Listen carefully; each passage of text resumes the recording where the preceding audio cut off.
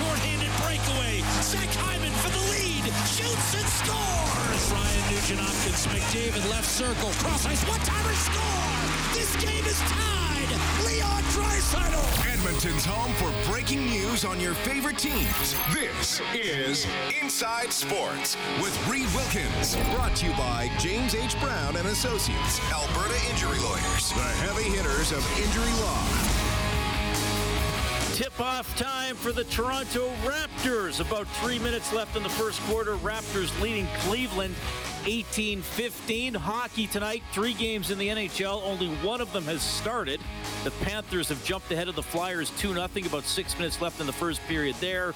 Still coming up, Jets at Avalanche, and the Blues will take on the Kraken. Baseball playoffs.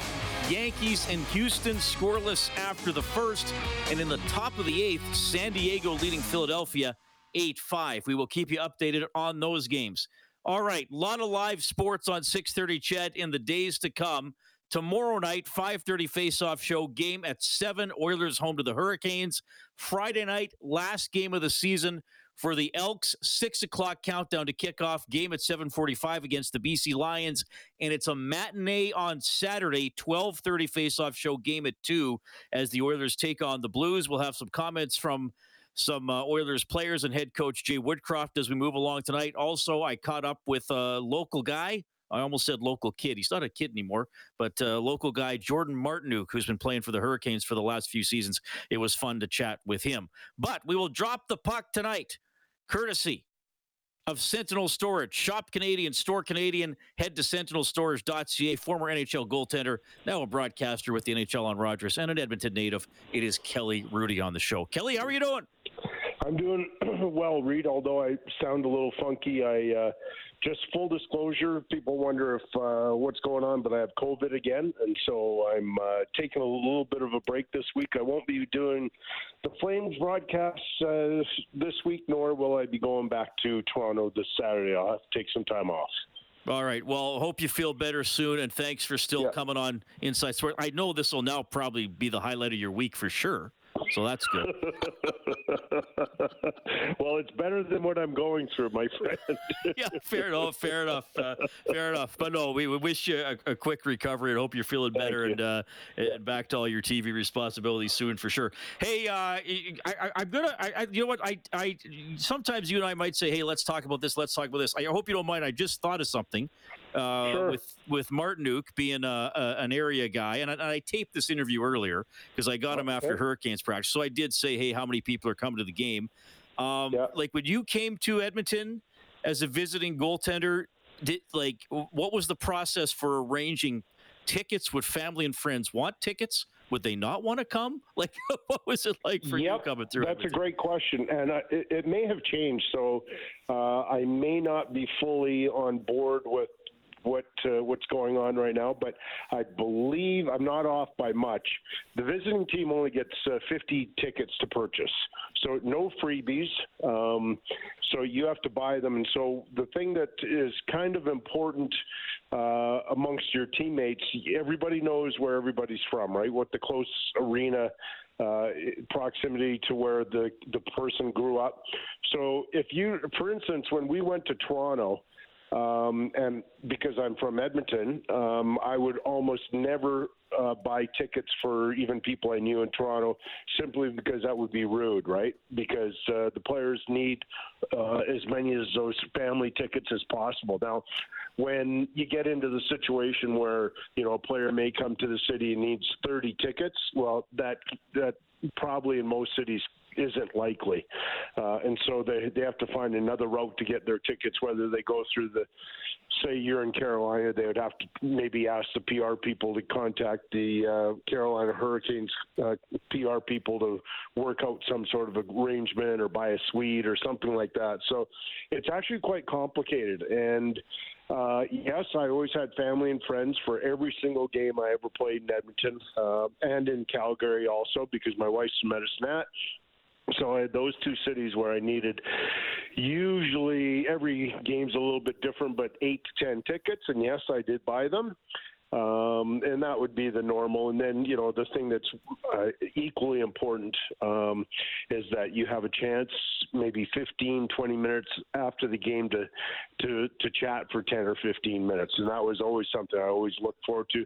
Having said that, Reed, it's the oddest thing I always found when here growing up, and I think a lot of players are in the same situation. So one of the greatest things I loved when I was growing up, my mom and dad, and oftentimes my brother would come to the games as a kid, and that was great. And then I went to Medicine Hat to play junior, and now all of a sudden when they'd come watch me play in junior, I'd be more nervous. I don't know why. Like, just the location, I'm not living with them anymore, but just the idea they've traveled now to come see me would make me nervous, and I get extremely nervous to play against the Oilers in Edmonton because of that same reason, that I didn't want to embarrass my family or my friends. And it was an odd thing when, you so-called reach the top of the mountain, and all of a sudden, just because your family's in the building, now you're more nervous for a normal game.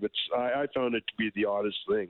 Yeah. Well, thanks for sharing that. And that's some good behind-the-scenes look. So about how players may or may not get tickets when they're rolling through their hometown. So I will get. It's kind of funny, yes, because most people think players get freebies, right? And that just isn't the case. There's no freebies. You only get 2 free tickets, and that's for home games. And after that, you buy everything. Yeah. I think I've found that too. I mean, I'm lucky in the media. Certainly we get some things that are part of our jobs, but yes, if you want a little bit extra or whatever, you're paying like a regular customer for sure, which I don't have a problem with. I mean, no, of course not. I don't expect special treatment, and I realize teams are trying to make money. So yeah, that's how it goes. Yep. Okay. Yeah. Last night it went for the Oilers, that they had a lot of shots, 48 of them. Yeah. I mean, really, Kelly, the final about 30 minutes of the game, Buffalo rarely touched the puck. As the third period wore on, it was around Buffalo's net a lot, and Eric Comrie, in a battle of Edmonton-born goaltenders, speaking of people playing in their home cities, he outdueled Stuart Skinner to get the win. So, look, we know Comrie played great, but I'm wondering, when a goaltender knows, and you would have been there, and you would have had teammates or foes that would have done this, when a goaltender knows he is in the process of stealing a game, and then when he does it, like, that's got to be a very, very unique feeling. Do you think he's thinking like, I'm going to steal this thing? Like, I'm playing great. They're not beating me. Okay, there's a lot to that, because at some point you know that your lights out and that you are personally impacting the game in a really positive way for your team. Like, there's no denying that. You go through the whole process. You look, you sort of, evaluate the game as it's going on, and you are a big part of it for your team. And that's very, very cool. I've always said that feeling is intoxicating, because it's very rare in most jobs where you're that impactful in the moment, And so that's really cool to go through. I think that one of the first times I really felt that, because it was in such a key moment, was the so-called Easter Epic, when we were being outshot. So Game 7 versus the Capitals, and we were being outshot 24-7 in the second period, and we're only down 2-1. And it was, as you can imagine, in a Game 7, there's a lot of pressure and all this kind of stuff. So I knew I had a big impact. I didn't know that we were going to come back and win in overtime, but and that's one other thing there, Reed.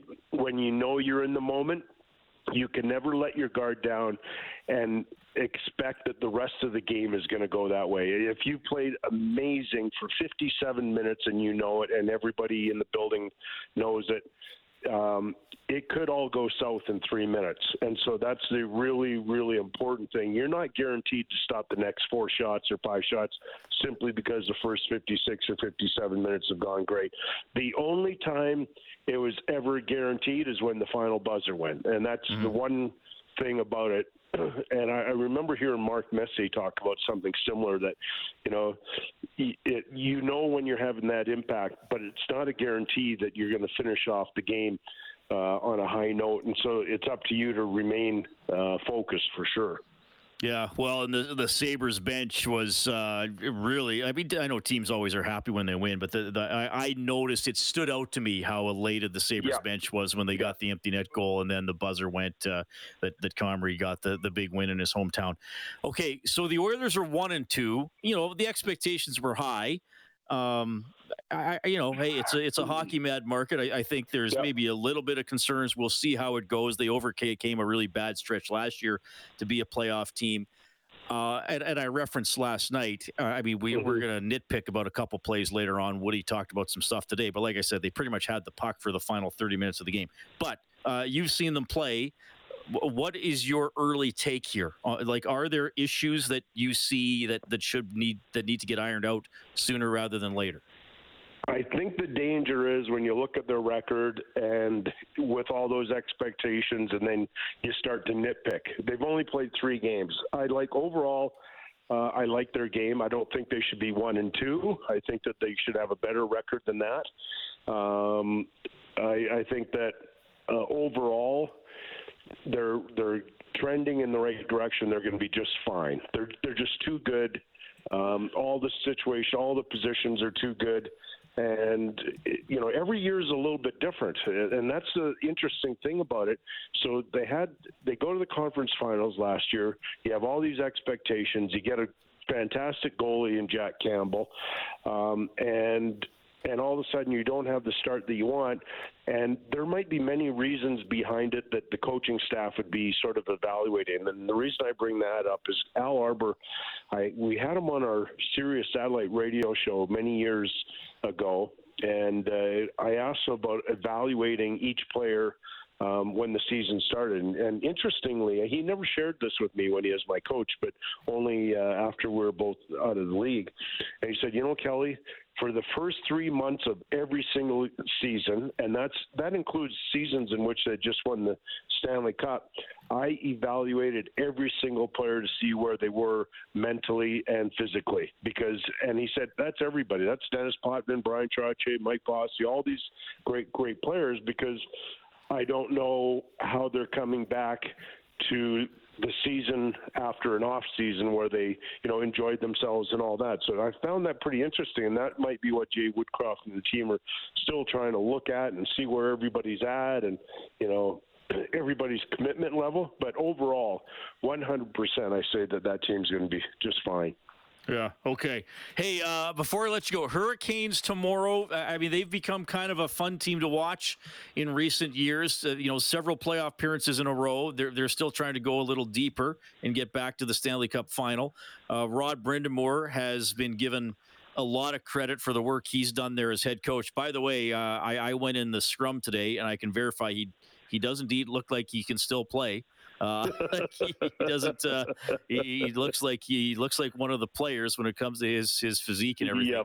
Yep. But some overlap with you and Brind'Amour in your careers, and I mean, he was over 20 goals almost every year. He was an outstanding player. Any memories or any stories stand out for you about Brind'Amour? In fact, my favorite memories would be just at the most recent All-Star weekend. Now, I wasn't there. We had our panel in Toronto, but we did an interview with Rod, and I remember saying, and I just remember looking at him. He was looking right at the camera when I said this, and I said something like, you know, Rod, I had a lot of great coaches in my life, but you, of all the people that I've ever heard, whether it's a pregame speech or postgame speech, I just wish I could have played for you, because you're so inspiring, right? Like his messages to his players. I remember, you know, when David Ayers won that game for Carolina. I remember the one where the guys sang happy birthday to his dad, and, you know, just there's so many things you can find on the internet about his speeches, and that is so inspiring. And I just remember his face, it just lit up, because, you know, he's so authentic that, you know, it's not fake, and you can't duplicate that, and that's what players love. That if you're just real and you care about the players, they will do a lot for you. So that's my favorite story with Rod.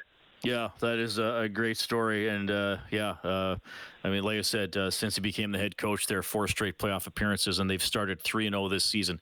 Kelly, I know to make the NHL and stay in the NHL as long as you did, you had to show an incredible amount of toughness. But quite frankly, I think beyond Inside Sports with COVID, this is the gutsiest performance of your career. I appreciate that. I don't have much of a comment after that one, but I'll take the. As long as I made you laugh, that's good. Right on. All right, thanks, bud. Kelly. That is you, pal. Kelly Hrudey, our weekly guest here on Inside Sports. I think you could hear he's a little under the weather, but he told me this afternoon, he's like, no, I'm still coming on. We'll be good. And that was another fun segment with Kelly, courtesy Sentinel Storage, Shop Canadian, Store Canadian. Head to sentinelstorage.ca. All right, so here's the deal. We're going to dive into some Oilers stuff as we move along tonight. And as I mentioned, I got that interview with Jordan Martinook of the Carolina Hurricanes. I am happy to hear from you, 780-496-0063. The good old hotline brought to you by CertainTeed, the pro's choice for roofing, siding, drywall, insulation, and ceiling systems. CertainTeed, pro all the way. You can follow me on Twitter at Reid Wilkins, ReidWilkins, and you can email the show, insidesports@630ched.com. I did get an email tonight, and I want to get to the bottom of it as I'll get to it after the break because I'm not totally sure what it meant. Maybe Kellen will help me. And of course, anything you want to say about they are 1-2. Hey, it'd be great if they were 3-0, 2-1, 2-1, 2-0-1, whatever. They aren't. I think there have been some issues in their game. Hey, what do you see? Are you worried? Are you panicking? Are you worried it's going to be a 1-5 homestand? It could be. They got some pretty good teams coming through. Or the other end of the spectrum, are you a wake me for the playoffs person? Are you thinking they're going to be there, just get in, and then I'll really engage once they get into the postseason? 780-496-0063. It's Inside Sports on Ched.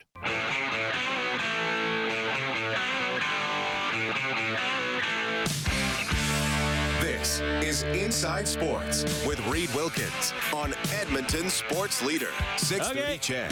Raptors leading Cleveland 41-39. They are halfway through the second quarter. First game of the season for the Raptors. We'll give you the baseball scores, the NHL scores after the 6:30 news. So the Big L, who has been a frequent listener and contributor to the show in the form of humorous text messages and or emails, has emailed me tonight, insidesports@630ched.com. And he says this about Kelly Hrudey: I realize he doesn't feel well, so he'd say no tonight, but ask Kelly if he would accept if he was asked to go on Hot Ones. Now, when Big L first emailed me that, Kellen, I was like, okay, is Hot Ones something perhaps a little spicy in terms of, maybe being a little R-rated or beyond? No, but it turns out spicy. Literally, it's all right. So is Hot Ones the show? Is that the show? And I have not seen this show, but I quickly Googled it and I asked you about it. So I think we know about it, though neither one of us is an expert. Is Hot Ones the show in which they make people answer trivia questions while eating incredibly hot chicken wings? Yes, it's a show that's basically anywhere. You can Google it and it pops up, and it's on TV, it's on the internet, everywhere. But yeah, that's basically the basic premise of it. Is they'll have a celebrity or a sports figure or a prominent figure of some sort in the hot seat, and they will eat hot wings and experiment with different and showcase different hot wings from different creators and that stuff. And all right, so this is what passes for entertainment now. So we're basically making people answer trivia questions while torturing them. That's the premise of the show. It's like, hey, sit on this chair of nails and see how many trivia questions you can answer. That's the premise of the show. I think we jumped the shark at Fear Factory. And some people say Inside Sports is stupid. At least we're not making people eat hot wings and suffer that way while listening to the show. And do an interview at the same time. There we go. Kelly likes food. I don't know if he would have gone on Hot Ones. But Big L, I always appreciate getting your messages. You are a handsome and intelligent man for sure. Well, you know who I met last week? Remember Norman at Combine? Yes. Well, not remember. I mean, he's still out there. He also interacts with us frequently on the show. His son wanted a picture in Studio 99. Oh, cool. That was quite nice. Yes, I met Norman and Combine's offspring. They're little combines. They're just lawn tractors.